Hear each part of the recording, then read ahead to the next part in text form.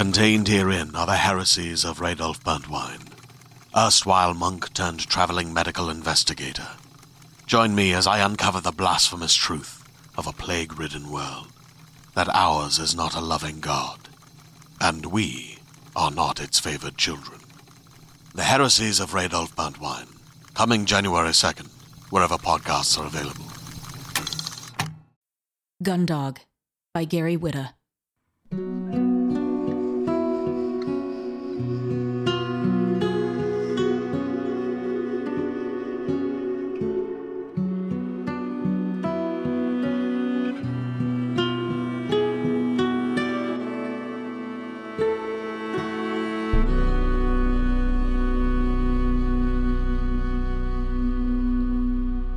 Here's what I know. The mech came to us in peace. A machine race. From some faraway star system. Actually, not particularly far away by their standards, but impossibly distant by our own. They came offering a new future for our people. Our planet. Science, technology, medicine that would have taken us centuries to develop on our own, if ever. And all they asked in exchange was a share of our abundant natural resources. Water, seeds. Things their dying homeworld needed. Most of my people's history was lost in the war that followed. But this much is remembered. We are a greedy and selfish species. For thousands of years before the mech, we fought each other almost constantly.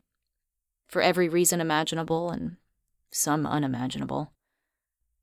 We made war over the land we all shared, over the fossilized rocks and oil beneath it, even over whose god was the greater. Hard to believe now, I know.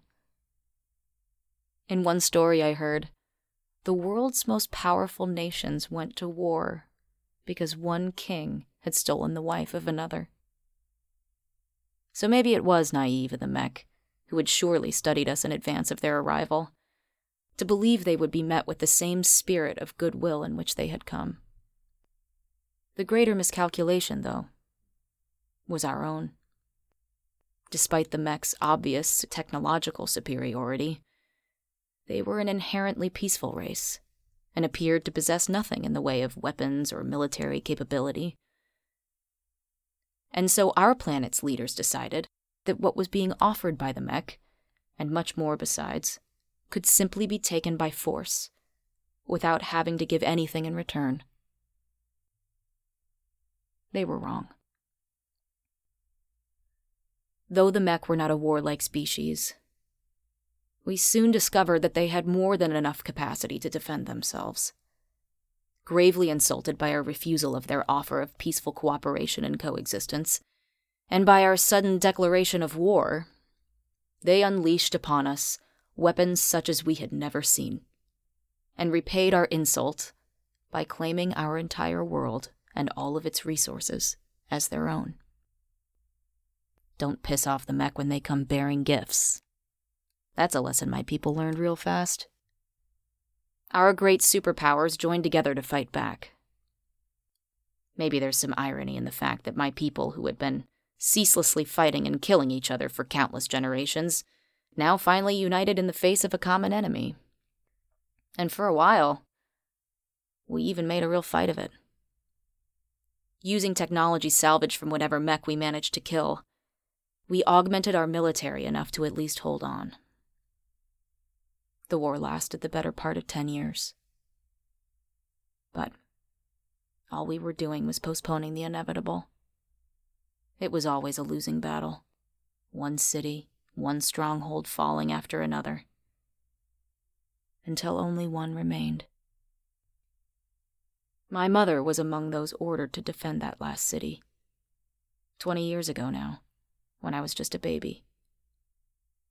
She was a pilot of what they called a gundog. The gundog wasn't just our greatest weapon. It was our last hope. Built with some of that sweet stolen mech tech, It was the most fearsome war machine my people had ever created, and an entire legion of them was deployed to defend the city. It wasn't enough. The city fell. The gun dogs were destroyed. And what remained of my people were rounded up and enslaved in big labor camps. We call them townships now. To serve the Mech, who began to build their own cities on the ruins of ours before the dust even settled. Many believe we deserve our fate. The Mech offered us a chance at something better. A bright future, free of poverty and hunger and disease. Everything we'd always dreamed of. But instead of looking to the future, we once again fell back into the ways of our inglorious past. Greed, selfishness, hostility, conflict. We pissed it all away. Started a pointless war and lost it. And condemned all who would come after it to a lifetime of suffering and servitude. That's it. That's all I know. Chapter 1. The morning alarm sounded before sunup, as it did every day, without fail. That was the one thing you could say about the Mech. They were reliable, like clockwork. The most advanced clockwork anyone had ever seen. Their machine composition was so intricate that military scientists charged with figuring it out during the 10-Year War had barely begun to scratch the surface of what made them tick before it was too late. And now, those precious secrets, obtained at such great cost and once thought the only hope of turning the tide, were lost forever, obliterated by the Mech in the days after the war, along with the rest of human history and learning. The alarm was a shrill, modulated tone, designed by the Mech to cause the greatest possible discomfort to the human ear. They had studied human anatomy and neurology well, both during the war and after, to maximize their every advantage over their enemy, and those efforts paid off in every detail, including this one.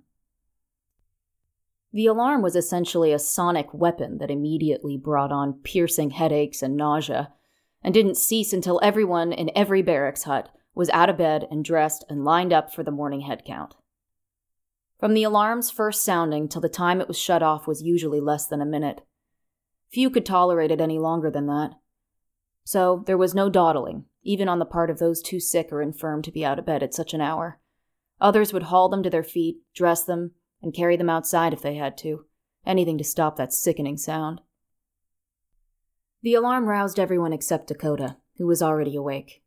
She woke early every morning and dressed ahead of the alarm, then lay on her bunk, her eyes adapting to the dark, staring at the slats on the ceiling above. She had memorized every splinter and gnarl in the wood by now. What else was there to do?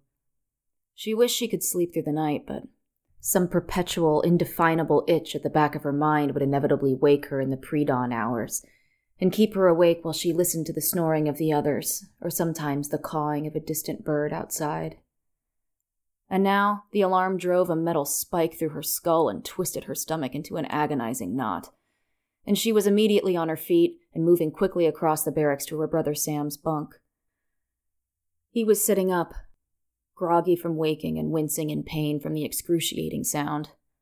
Most others in the barracks were by now already out of bed and hurriedly dressing, but Sam was slower than most, weaker. "Sam, come on, let's go." Dakota put her arm around him and lifted him out of bed. He swayed unsteadily on his feet as she helped him dress. Sam was missing his right arm below the elbow, and it wasn't easy for him to do it alone. Anyone who held up the head count and the cessation of the alarm would be in for a hard time at the hands of their barracks mates for the rest of the day, so Dakota always made sure that never happened. He was a few years older than her, and for years, together, running and hiding before the Mech finally captured them and brought them here. He had protected her, kept her alive. Now, together in this township, she did the same for him. She was all he had. Some fared better than others in captivity. The strong ones survived, and the weak ones, who were quickly identified by the Mech as a waste of rations, were recycled. That's what they called it, for fuel instead. Sam was somewhere in between. He had once been so strong, a tower of strength and resilience that Dakota had come to admire and had tried to emulate. For as long as she could remember, she had looked up to him. But these past few years in the Mech Township, they had taken something essential out of him, hollowed him out. Humans were not built to be prisoners, Dak. He had told her over and over again, when they were still living in abandoned farmhouses and sewers and half-destroyed apartment blocks, constantly moving from place to place, trying to stay hidden. If it comes to it, I'll take care of us both. Better to die free than live in a cage. Back then, he always carried a pistol with 2 rounds in it that he saved just for that purpose. But when that time finally came, when the mech drones surrounded them in an open field with no hope of escape, he couldn't bring himself to put a bullet in his little sister. Instead, he just fell to his knees and sobbed, and they were both taken and brought here. In the years that followed, Sam became a living monument to what he had always told her. Humans were not built to be prisoners. Dakota's heart broke for him as she watched, each day reducing him to a little less than he was the day before. He lost so much weight that Dakota scarcely recognized him as the strong, fit man he once was. His uniform coveralls hung baggy and shapeless on his skeletal frame. His eyes grew sunken, his skin pallid. At night, she would often sit by the side of his bed and watch him sleep, and at times he looked to her like a dead man ready for burial. When Sam lost his right arm a year ago in an accident with a steel press while working in one of the township factories, that might well have been the end. But Dakota, who was fortunate to have been working just outside at the time and heard the cries, rushed in and saved him, tied off the wound and cauterized it using the factory tools at hand, then carried him back to the barracks to care for him. She worried he was already as good as dead. The mech considered a one-armed worker an inefficient expenditure of rations, and normally they would have recycled him the same day. But Dakota pleaded with the mech supervisor to spare him, offering to split her rations with him until he was well enough to be productive again. Coming from anyone else, such a plea would have fallen on deaf ears. But Dakota had proven her worth to the township as an engineer and problem solver many times over, and so, in a rare and ultimately pragmatic show of mercy, they allowed her brother to live. Sam never again returned to full work. In the mech's eyes, he was a cripple, capable of only menial chores and unworthy of a full ration of food. So to keep him alive, Dakota continued to split her rations with him, to this day. But the toll that these past years as a slave laborer had taken on his body wasn't the worst of it. It was what it had done to his spirit that crushed Dakota the most. All the fight had gone out of him. His quick-minded improvisation, which had saved them from mech detection time and time again during their years as fugitives, and the gleam in his eye as they sat by night around makeshift fires and he told her stories of humanity's valiant last stand against the mech. All that was gone. Only this emaciated shell remained.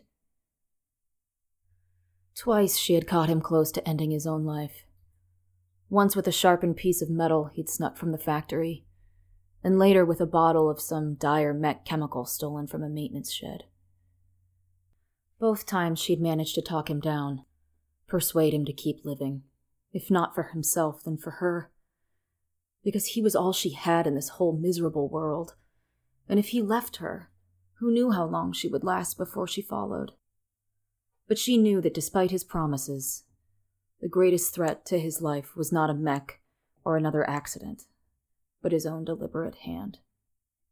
So, she continued to keep a close eye on him. Often while he was supposed to be working the gardening plot or ferrying supplies, she'd catch him just staring at the horizon, or at nothing, and she'd know what he was thinking. She'd make her way over as quickly as she could, before a mech watcher could get to him first, to give him a low-voltage jolt to spur him back to work, and give him a smile or a touch of her hand, some reminder that he hadn't yet lost everything. Now she finished helping him dress, and together they joined the line of workers quickly filing out of the barracks into the floodlit night. Dakota hadn't seen the true dark of night, the stars in the sky, for years, blotted out as they were by the mech light towers that blazed from dusk till dawn, keeping the entire township awash in stark fluorescent light that made everything in the world look artificial, antiseptic, alien. There were shutters on the barracks doors to keep the light out so workers could sleep. But out here in the open, it barely seemed like night at all. At least, not the kind Dakota remembered.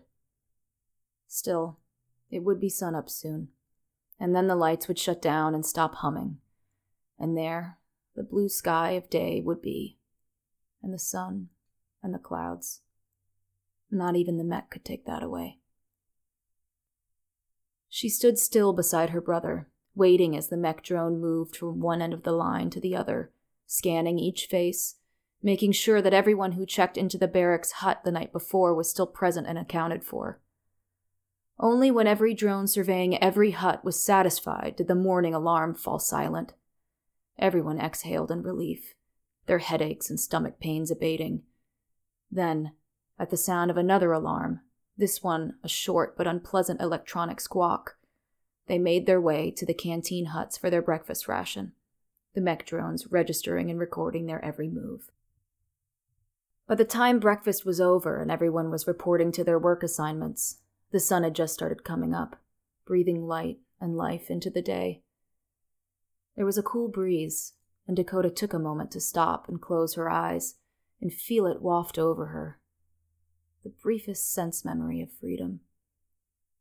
Then she heard the telltale click, click, click of a mech drone approaching, and got moving again before it could jolt her. Most everyone in the township worked to serve the mech. They toiled in factories and foundries and on assembly lines, turning the metal ore and other raw elements that arrived by automated convoy from other townships into the refined materials and components that the mech used to build more of their cities, build more of themselves. But Dakota was different. She worked to sustain the township itself. Her specialty trade was everything. She fixed the plumbing when the pipes froze in winter or the toilets backed up. She patched fried electrical panels to keep the hut lights on. She decontaminated the water supply when it became undrinkable, as it so often did from the mech's toxic exhaust chemicals leaching into the groundwater. She kept the barracks' hut's dilapidated heating and ventilation systems running. She repaired the broken windows and leaking roofs. Basically everything that needed to be done to keep the mech's slave labor force from freezing to death or dying from poisoning or dehydration. Still, many did die. There was no township doctor, no one old enough to have that kind of training or experience, and people frequently succumbed to illness and injuries that would have been routinely treatable before the war. The mech could easily have provided medical facilities based on their vast knowledge of human physiology, but somewhere along the way, one of their impenetrable algorithms had calculated that it was more efficient to tolerate the mortality rate than to expend resources to curb it. There was, after all, a never-ending supply of people to replace those who were lost. New workers arrived in the township via mech prison vehicles on a regular basis. Dakota was an exception in that regard. Though no human was truly valuable, she was considered less expendable by the mech than most, as she had come to know every quirk and foible of the township's run-down utilities, better even than the mech themselves. And if she were to die, then many more might follow before she could be replaced. More than the algorithm deemed acceptable. As she went about her day, she was always careful not to let Sam out of her sight for too long. He'd recently been moved to an outside gardening detail, tilling crops that helped supplement the worker food supply. So she too tried to stay outside as much as possible, making busy work for herself if necessary. The mech watchers would jolt her if they thought she was procrastinating. But today was easy. A barracks hut roof had sprung a bad leak, letting the rains in. Dakota might have needed only the work of a morning to patch the leak, but she had convinced a mech supervisor that it would be more efficient to reshingle the whole roof, and further convinced the mech that it would take her at least 2 weeks, twice her actual estimate. She wanted to be up there for as long as possible, not only because it gave her a good view of Sam at his garden plot, but because she liked it up there. Being up off the ground, closer to the sky above. Felt to her like a sort of freedom. Even though the roof of the hut wasn't even as tall as the township's perimeter fence, which could be seen in the distance, towering over everything. An ever-present reminder that even the briefest feeling of freedom was an illusion. "Need a hand?" Startled, Dakota almost hit her thumb with her hammer. She turned to see Runyon standing on the ladder she'd used to climb up here, peering over the edge of the roof at her.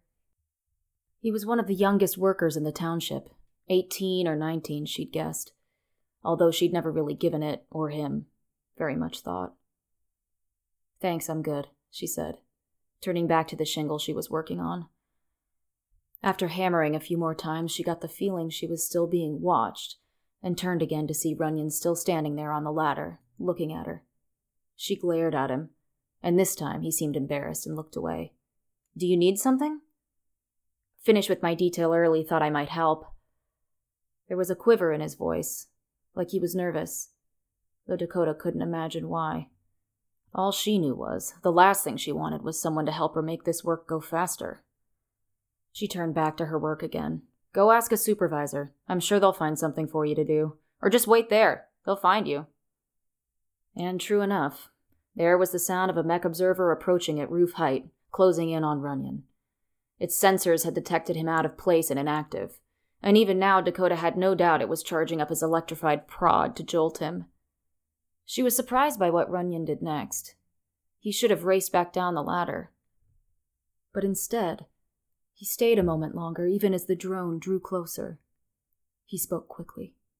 "There's story time at the rec hut tonight, right after dinner ration. You should come. I'll be there.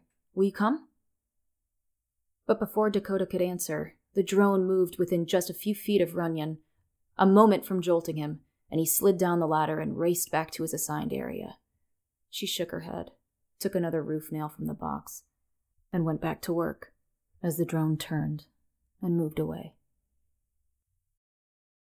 Hey there, this is Justin Bartha. I made a funny new podcast, King of the Egg Cream. It has the greatest cast in the history of podcasts with actors like Louis Black, I'm torn by my feelings for two women. Bobby Cannavale, You can eat it, or if someone hits you, you can put it on your cut. Melanie Linsky, I wonder what these marvelous things are that look just like boiled chicken feet. Jason Ritter, I can break things and pick locks and kill people. Michael Stuhlbarg, The whole point is to inspire people that they should make themselves better. Ari Grainer, No, don't whet its appetite. What are you, an idiot? me, Justin Bartha, That's not just any egg cream, that's a Lemke's special. and all narrated by the hilarious Richard Kind.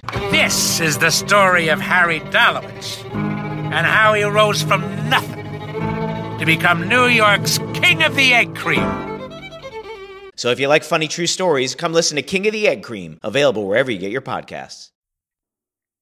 Chapter 2. After dinner ration, Dakota lay on her bunk, nursing the blisters on her hands. They weren't bad. Worse was the cut she'd gotten on her palm from a sharp sliver of wood hiding under an old shingle as she'd torn it away. She'd wrapped the cut as well as she could with a band of cloth torn from her coveralls, but could only hope it wouldn't get infected. She looked across the hut at the only other person there. Sam was on his bunk, asleep. Neither had spoken a word to each other all day, save for Dakota urging him to get up out of bed that morning. She missed him so much, or at least the man he once was. The stronger sibling, the protector. The one who sang her songs at night and made the nightmares go away. Now he was living his own waking nightmare, and there was nothing she could do to help. She walked over to his bunk and sat by him, watching his chest move gently up and down with each breath. She reached out, stroked a stray lock of hair away from his face, and tucked it behind his ear. Those little things, it seemed, were all she could do for him. His eyes opened and he looked up at her.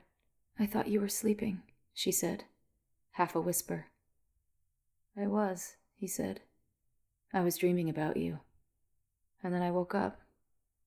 And here you are." She smiled. "You see? Dreams do come true." He darkened, probably reflecting on how little truth there really was to that. Dakota spoke quickly to keep him talking. rather than let him sink into some bleak hole of his own making. "Tell me about your dream." "It was that time. Do you remember? When we were living in that bus terminal?" Dakota smiled again.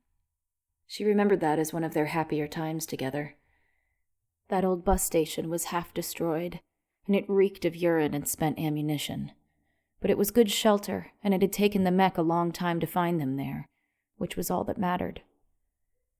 They'd spent almost 2 weeks there, longer than they'd ever been able to stay in any one place, enough to make themselves something like comfortable. And in a strange way, it had almost begun to feel like a home.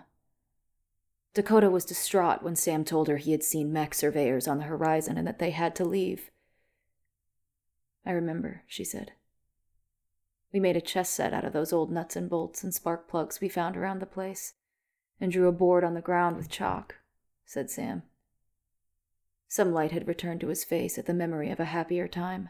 "And you always won," said Dakota, though she remembered that she had let him win on more than one occasion. "I wish we could go back there again," said Sam, that worrying, vacant stare returning now. "It's not good to think too much about the past," Dakota said. "There's nothing for us back there." "There's nothing for us here either," said Sam. Now Dakota was really starting to worry about him. He must have seen that register in her expression because he reached out to touch her arm. "I know you don't like to look back." "But it's what makes me happy," he said, thinking about those times when it was just you and me. Her hand closed around his. "It's still just you and me. It always will be." Sam raised his head and looked at the empty barracks. "Where is everyone?" It took Dakota a moment to remember what Runyon had told her earlier. Story time in the rec hut. "Oh yeah. That kid Runyon, he asked me if you were going." "He asked me too." "You know he likes you." Dakota felt her face flush, which annoyed her. Relationships between workers weren't forbidden, but that kind of attention was the last thing she needed. Least of all from a callow boy, so skinny he looked like he had to walk around in the shower to get wet. She had enough to worry about as it was. "Why don't you go?" asked Sam. "You know why. You're imagining things." "Am I?" said Dakota. "You've seen the way some of the other workers look at me. They don't like me. They think I'm a mech pet. They don't want me socializing with them." "When's the last time you even tried?" Sam asked. It was a good question. Dakota could hardly remember the last time she'd made much of a conversation with anyone besides her brother. Trying to shoo Runyon down off her damn roof earlier in the day was about as sociable as she'd been in forever. "I'll go if you go with me," she offered. What might be good for her would surely be good for him too, and she didn't like the idea of leaving him alone here in the barracks. "I'm too tired," he said. "I can barely keep my eyes open. I'm fine, really. I just want to sleep. Maybe find that dream again. But promise you won't just sit here and watch me. Promise me you'll go, and you can tell the stories to me after." She squeezed his hand again. "I promise." One night every week, the mech allowed free socialization within the township's recreation huts for an hour between dinner ration and lights out. Another mech algorithm had determined that a small amount of recreation time, properly regulated, was ultimately beneficial to production. Few wasted the opportunity to come talk and sing songs and drink shine from a still that they had somehow managed to keep hidden, and try to forget their troubles. As she approached the rec huts, Dakota could see the flickering of gaslight in the windows, could hear the sounds of talk and laughter and song. This was how much of the old world must have been, she imagined. Though she was too young to remember. Born 9 years into the 10-year war. And though the thought of joining the gathering filled her with trepidation, she felt an equal sense of attraction to the warmth and companionship within. She had been starved of these things her entire life, though they were as essential to human survival as water and air. She waited by the door for a moment, gathering herself before pulling it open and walking inside. Dakota felt as though every single face turned to stare at her. That was an exaggeration, but in truth, many did. Their silent glowers questioning why she was there. She did her best to ignore them as she made her way through the crowded room to an unclaimed seat, and continued to avert her eyes until her onlookers got bored and returned to their conversations. Apparently, no one felt passionately enough about her being there to make something of it, perhaps because they remembered what happened the last time someone tried to goad her. An older woman, in her late 20s, big and stocky, had stepped right up to her and spat in her face and called her the daughter of a traitorous whore. Shortly after that, the woman was relocated to another township with a different work remit, one where the loss of an eye wasn't an impediment to productivity. So Dakota sat, quietly, alone, and people watched. There were so many faces, and so many of them alike. At 22, she was among the youngest here, while the oldest person in the township was said to be just over 30. She'd never seen anyone older than that inside the fence, though she and Sam had come across many older men and women during their years on the run. Those poor souls were nearly always terrified, barely able to speak beyond begging Sam and Dakota to let them join their group, share whatever shelter they had. It always crushed Dakota to have to turn them away, but Sam made no room for sympathy, knowing it would get them killed. Older people were a priority target for the mech, shoot on sight. Everybody knew that, although there were conflicting theories as to why. The most common one was simply that only those in their physical prime were considered proper fodder for laboring in the townships. Some mech algorithm determined that beyond a certain age, you were in inexorable decline, slower and weaker every day, an entropic organism with no capacity to be easily repaired or refurbished, like a damaged mech. Fit only for recycling. Someone at the head of the room, where a fire crackled in a stone hearth, was just finishing a tale about a time before the mech, long before anyone present was born. Dakota caught only the end of it. Something about a time when countless innocent men and women and even children were marched to their own cremation, not by the mech, but by their fellow human beings. And the nations of the world rose up in alliance to defeat those who would perpetrate such an atrocity. It was a popular story, one that highlighted humanity at both its best and worst. The teller always swore that it had been told to him by his own father, who had read about it in a proper history book.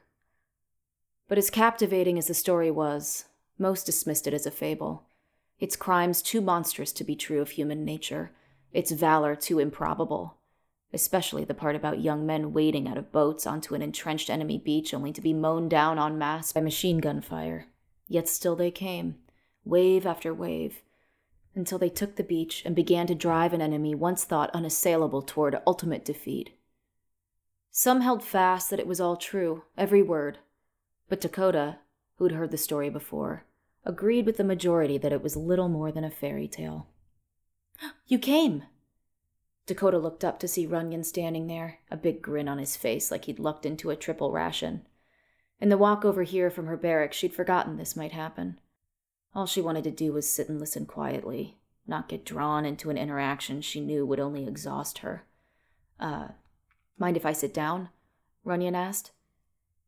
Dakota gestured to the space on the bench next to her as blithely as she could, trying to indicate that though he wasn't unwelcome, nor was he particularly welcome either. Runyon seemed to understand at least the first part of that, and happily sat down next to her, slightly closer than she would have liked. She shifted over, opening a more comfortable distance between them. "So, what made you change your mind?" Runyon asked. "I didn't," said Dakota. "My brother insisted I come." "Ah," said Runyon. "How is he?" "Your brother." Dakota turned and looked at him. No one ever asked her that. To everyone else, Sam was a liability, a slacker, someone who had gotten preferential treatment from the mech because his sister was deemed to be of special value to the township. No one else ever gave a shit about Sam. And yet, here was this kid, asking after a man he barely knew and certainly had no reason to care about. "He has good days and bad days," said Dakota, realizing instantly that she had already told him more than she wanted to. Her brother's welfare was their own private business, no one else's. She should have just said fine and been done with it. "Well, that's better than nothing, I guess," said Runyon. "My brother lost his foot to gangrene a few years ago. The mech recycled him. She scowled at him. A foot's not the same as a hand. Sam still works. He's productive. And his ration comes out of mine. So if you want to accuse me of... Runyon threw up his hands and surrendered. No, that's not what I mean. I know some others think that way, but that's not me. That's not what I was trying to say at all. Then what were you trying to say? I guess just count your blessings? I'm sorry. He lowered his hands, and Dakota could tell that he felt genuinely embarrassed. He wasn't ill-intentioned. Quite the opposite, she now realized. He was just naive. Another storyteller was taking his place by the hearth. Dakota recognized him. His name was Sellers, and the rumor, much contested, was that he was the oldest person in the township. Someone actually born before the mech arrived, though too young to remember anything of that lost world. As he prepared to speak, Dakota shifted uneasily in her seat and thought seriously about leaving, because there was only one story he ever told, and she'd heard it enough. She waited, though, to be sure. It had been a long while since she'd been to story time. Maybe Sellers had a new story by now. "Let me tell you," Sellers said to a rapt audience as the fire crackled behind him, "about the gun dogs." Dakota got up to leave. As she feared, it was the same old story. But she was stopped by Runyon's hand on her arm. He looked up at her with those sad puppy dog eyes of his. "Don't go," he implored. "This one's my favorite." "It isn't mine," she replied. Though the truth was, she didn't dislike the tale itself, only when someone other than her brother told it. They always got something about it wrong. Besides, it was their family's story and no one else's. Yet somehow, though she fully intended to leave, she found her feet rooted to the spot. Something deep within her wanted her to stay and listen. And so she sat back down, even as she struggled to understand why. And so they listened, as Sellers told his tale, the same way he always told it, about the final battle, mankind's last stand against the mech at a place called Bismarck. It was the only human city still standing, the city to which all remaining military forces had retreated after falling back again and again, suffering loss after loss to the overwhelmingly superior mech. Still, at the time, it had seemed there was hope. Humanity's greatest scientist had at last begun to unlock the secret of the mech's technological superiority, reverse engineering captured drones and surveyors and battle units, and what they learned, they incorporated into a weapon known as the gun dog. The gun dog was an armored vehicle, taller even than the township's perimeter fence, that strode across the land on two great legs like a colossus. The stolen mech technology made it a more fearsome weapon than anything yet deployed against them, a taste of their own medicine. Piloting the gun dogs were the best and the bravest warriors, those who had proven themselves against the mech in battle after battle. In those desperate final days, the military had only managed to build a dozen or so gun dogs, but still, it was hoped that they were potent enough to hold the last city and save the millions of innocents cowering within. For 6 days and 6 nights, the gun dogs gave the mech a fight like they had never seen. In that short time, more mech battle units were shredded and smashed into junk than in the entirety of the 10 years preceding. And for a few glorious days, it seemed as though the city might actually hold. But though the gun dogs were the mech's match in terms of armament and battle strength, the enemy had an overwhelming advantage, an advantage that was probably the defining factor of the entire war: the ability to quickly repair and remake themselves. Mech reclaimers roamed the smoking battlefield after each engagement, collecting damaged and destroyed battle units, then made new ones out of the scrap metal, spitting out fresh mech fighters almost as fast as the gun dogs could bring them down. Nothing was wasted. Everything got recycled and redeployed. One by one, the brave gun dogs fell, said Sellers, approaching the end of his story. By now, most everyone in the room was leaning in, spellbound. He was a good storyteller, Dakota had to admit. Almost as good as Sam. Until only one remained. The mech came in overwhelming numbers, and still, that last gun dog stood its ground, fighting to the last until it was overwhelmed, swarmed by the rampaging mech, and so too went the last city. Some say the rusted shell of that last gundog still stands outside what we used to call Bismarck. The mech erected their own city on its foundation after destroying everything we had built. But the last gundog they left standing, as a tribute, some say. A salute to their enemies' courage and defiance. A monument that will stand for all time. There was a long pause before anyone spoke. Just the sound of the fire in the hearth spitting and crackling. Bullshit. That had come from near the back of the room. Everyone turned to see. A man back there, Dakota didn't know his name, emerged from the shadows where he'd been listening. You have a problem with my tale? Sellers asked. That's all it is. A tale, said the man. There was an angry look about him. We all know about the gundogs, the last stand. What you never say is what really happened there. That they didn't fight to the last, but ran. Fled before the mech when the battle started to turn against them. Cowards to the last. That's why the last city fell. Why there's no monument outside Bismarck. Am I the only one who knows this? There was a murmur of agreement around the room, and now Dakota really wanted to leave. She'd heard this version of the story before, too, and liked it even less than the other. She was about to stand, but her path to the door was now too crowded to get there without making herself conspicuous, and all she really wanted at this moment was to be invisible. I understand why you tell it your way, the man went on, but it's a lie, and it's one that gets people riled up for no good reason. It's a tale of heroism, offered Sellers meekly, looking around as if becoming aware that the room was slowly turning against him. What good is that to any of us now? Asked another man, standing from his table. What good was it even then? We lost the war, and anyone who hears that story and gets some damn fool idea about standing up against the mech only gets themselves recycled. There was another ripple of agreement, this one more emphatic than the last. There was some truth in what the man had said. Every once in a while, a worker who couldn't take life in the township anymore snapped and tried to escape, or gave way to anger and attacked a mech observer. Whether or not the old war fables Sellers and the others liked to tell played part in any of this was debatable, but there was no denying that defying the mech only ever ended one way, with immediate extermination and recycling. That's not the worst of it, said a third man, also rising to his feet. Dakota knew this man's name and wished now that she'd taken the risk of trying to leave when the thought first struck her. The gundogs were worse than cowards, said Carmichael. He shot a glare at Dakota from across the room. They were traitors. Like all the rest of them, the entire bloody generation before us who started that war. The mech came to them in peace, and they bit the hand that tried to feed them. And now we all suffer because of their short-sightedness and greed. That's the legacy they left for us before we were ever born.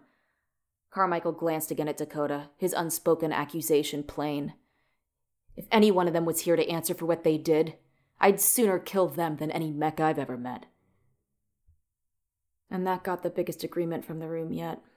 Not from everyone, but enough that it was damn near a roar. As much as the township hated the mech, they hated their own forebears more. Their parents and grandparents who had responded to an offering of peace and goodwill by making war. Everyone here lived with the misery of that choice every day. And what made it worse was that those who were to blame were no longer present to be held to account for it.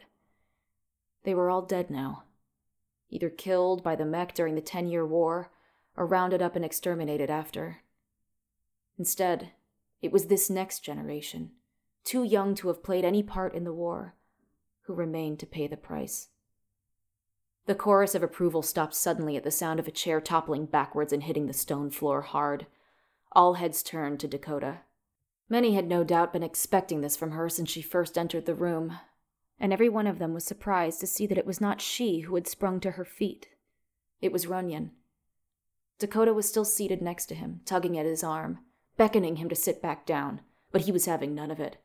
He was no longer looking at her as he had been for much of the evening, but across the room, at Carmichael.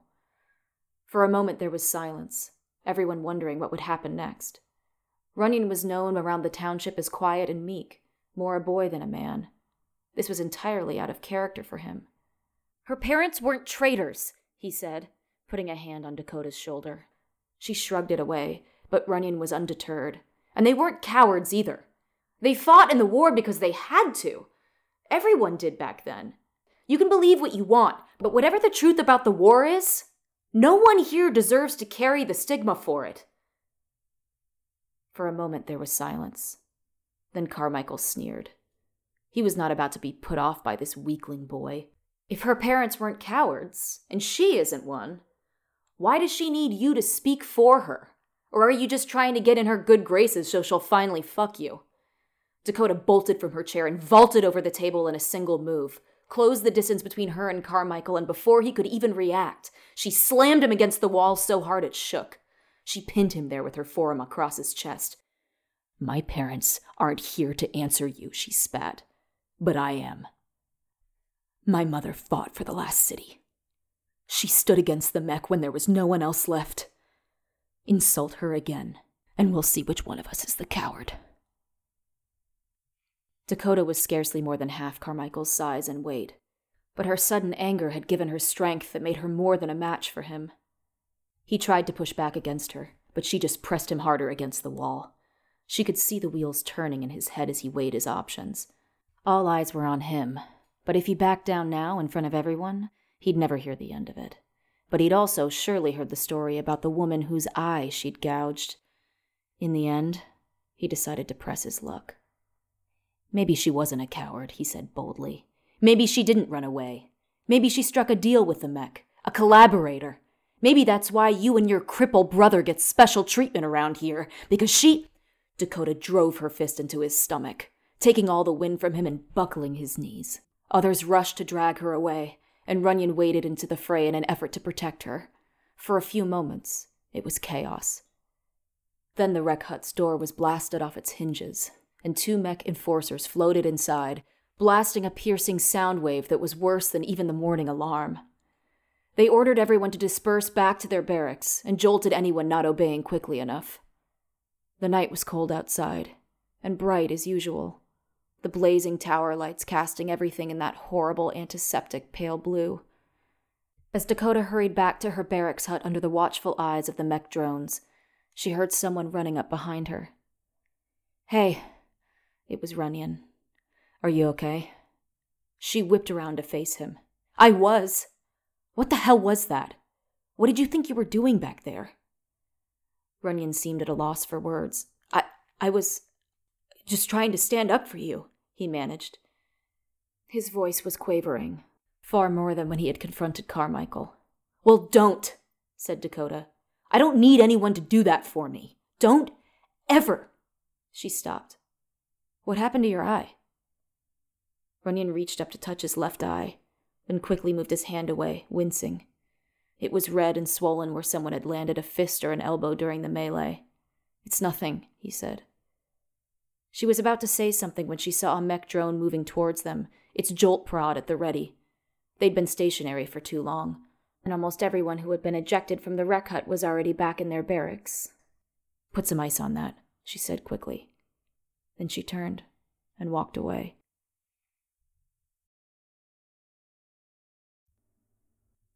Chapter 3. Dakota couldn't sleep at all that night. Her mind was filled with racing thoughts, anxieties, questions. A walk might have helped, but by night, that was impossible. The hut doors and windows would be locked until the morning alarm, and even if they weren't, she'd be lucky to get 10 feet outside before a mech sensor picked up her movement.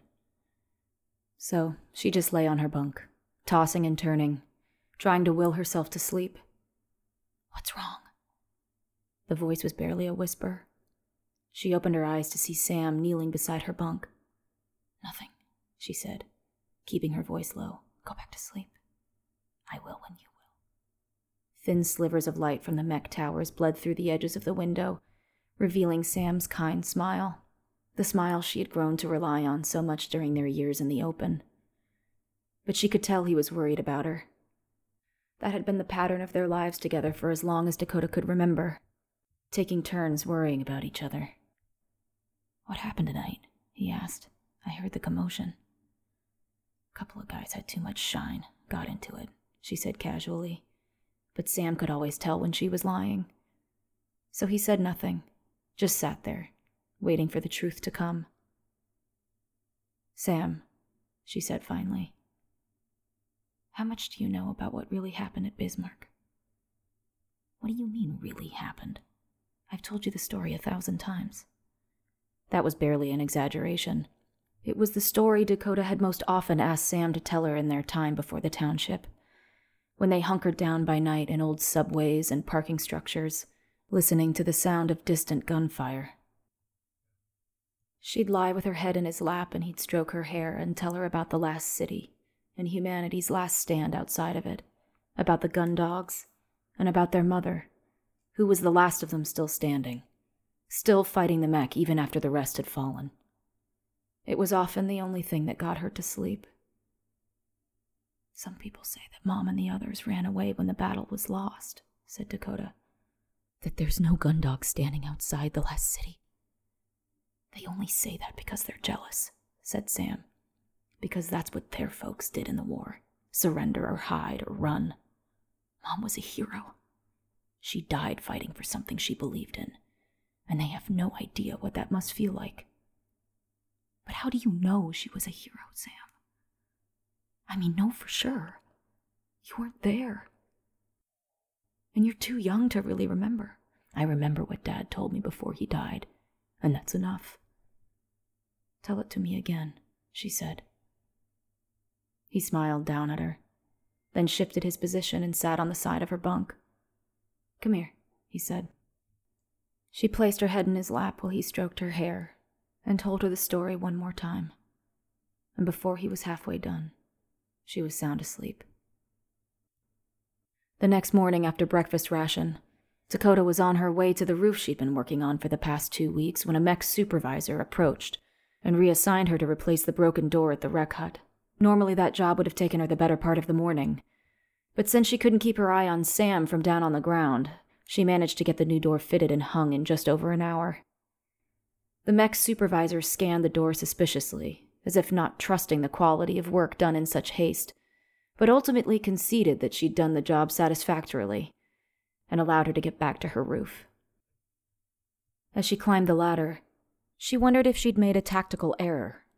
She'd stretched her time up here by working as slowly as she could get away with, but now she'd quite clearly demonstrated that she could work much faster than that. Once that data was fed into the algorithm, would the mech grow to question her honesty? The thought frightened her. The trust they placed in her was the only thing keeping her brother alive. She resumed her work, picking up where she left off the day before. But it was distractingly hot today, especially with no shade up here on the roof, and she found it difficult to concentrate. Her mind insisted on returning to the same nagging thoughts that had kept her awake the night before. Why had she stayed to listen to the gundog story when every instinct had told her to leave? For that matter, why had she gone to story time in the first place when all she really wanted was to stay with Sam? And why? This one bugged her like an unscratchable itch most of all. Why was it not the insults directed at her own family that had provoked her into sudden violence, but the vulgar crack about Runyon's intentions towards her? Runyon and his stupid swollen eye. Wasn't even that bad of an injury, yet at the sight of it last night, she'd been tempted to take him back to her barracks and tend to it herself. Why did she even care? He's not even... She hit her thumb with the hammer and cursed loudly enough that several workers below looked up at her. She turned away, embarrassed and annoyed, as she shook out her hand. She'd gotten herself good. That thumb was sure to hurt for the rest of the day at least.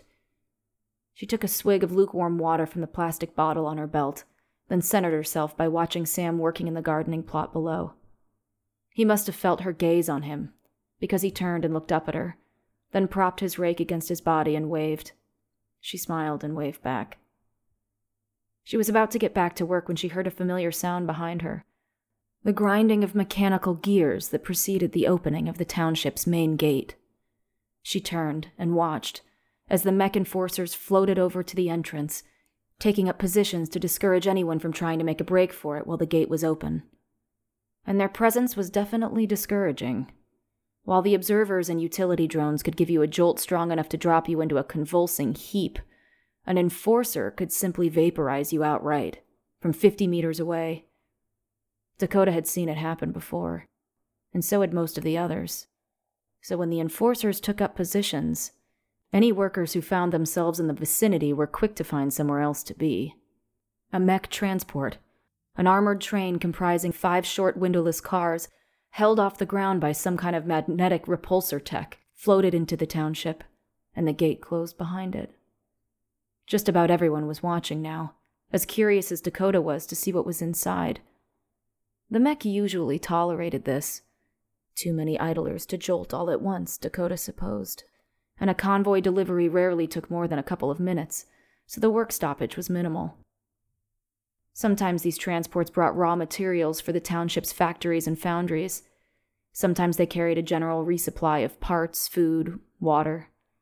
And sometimes they brought in new workers, either captured out in the world, though Dakota wondered how many free people could possibly still be left 20 years after the war, or transferred from another township under orders from the algorithm.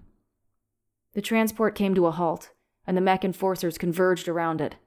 That was enough for Dakota to know what was inside. New workers. Sure enough, when the train doors slid open with a mechanical hiss, men and women shuffled out from the darkness within, squinting against the bright sunlight. It was easy to tell which were freshly captured and which were transfers from another township. Transfers wore uniform coveralls issued to all township workers, while the new workers wore whatever ragged clothes they'd been captured in. But even if they had all been dressed alike, Dakota would have been able to distinguish the two groups simply by their demeanor. New captures always looked terrified and uncertain. They didn't know exactly what fate awaited them here, but they'd heard the horror stories. Transfers, by contrast, looked resigned, numb, their wills broken long ago by years of mech confinement. One man, barefoot and dressed in a torn, oil-stained sweater and filthy, ragged jeans, stumbled and fell as he exited the transport. A drone was on him instantly, grabbing him with its pincers and hauling him back to his feet before moving him along with a jolt. The man was stick-thin, severely emaciated, another obvious sign of a new capture. Though the food the mech served in the township was unappetizing, it was calorie-dense, and no one was ever malnourished, whereas those on the outside were often reduced to surviving on berries and bracken, as Dakota and Sam once had. Dakota found herself thinking, just for a moment, that maybe the poor man was better off here. Judging by his current condition, she doubted he would have lasted more than another week on the outside, whereas here at least he'd have food, clean clothes. But she dismissed the thought as quickly as it had come, and felt ashamed for having even entertained it. She remembered the words of her brother, repeated so many times during their fugitive years, when Dakota, in her gnawing hunger and despair, had suggested that it might be better for them if they simply surrendered to the mech. "Freedom is better," he would tell her. "Freedom is always better." With typical mech efficiency, the drones sorted the prisoners into 2 groups. The transfers were escorted directly to the barracks huts that would be their new homes, while the new captures were taken to an imposing concrete slab of a structure known to all as the Orientation Building. Everyone had to go through orientation after their capture, a week-long process in which new arrivals were rigorously familiarized with the rules and operating procedures of the township. That was the stated purpose, anyway. In Dakota's view, orientation was more about weeding out the weak and the troublesome before they could become a liability. Most new arrivals would leave that building ready to work hard, to obey orders, and to do whatever was necessary to survive under the township regime. But some would never leave it at all. They were recycled. As the 2 groups were led along separate paths to their destinations, Dakota noticed one young man who stood out from the rest. He was in the transfer group, but instead of wearing the standard coveralls, he wore baggy cargo pants, lace-up running shoes, and a faded t-shirt that read, "Old Navy Athletic Department, 1994. Whatever that meant. She reckoned him to be about 25 or 26, although something about him suggested a soul much older.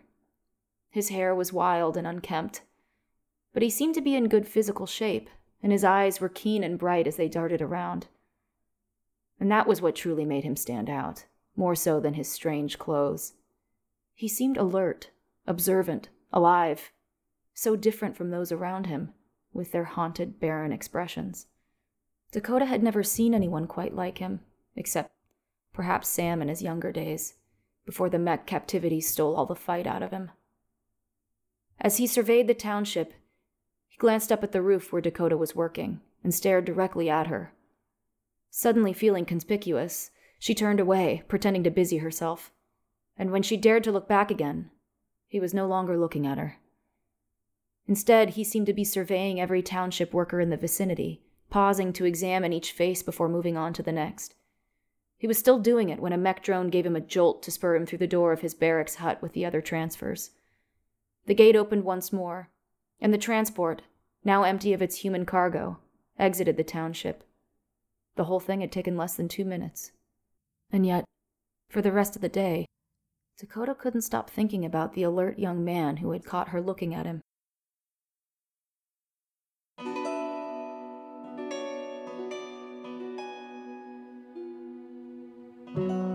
Gundog was created and written by Gary Whitta and performed by Shannon Woodward. Music by Austin Wintory, edited by David Gatewood. Sound editing by Adam Nickerson. Video editing by Chandana Ekanayaka.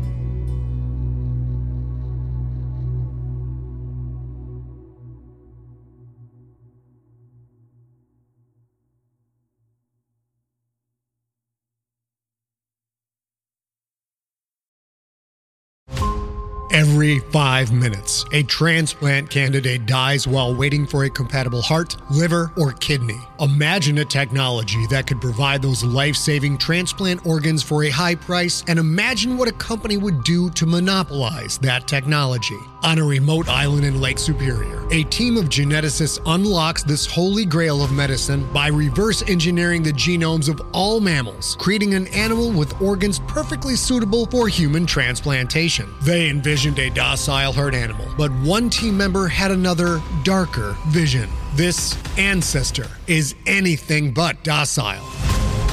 The team's work spawned something big, something evil, something very, very hungry. Ancestor is a complete serialized fiction podcast by #1 New York Times bestselling novelist Scott Sigler, with all episodes available. Binge the entire story now on Apple Podcasts, Spotify, or wherever you listen to podcasts.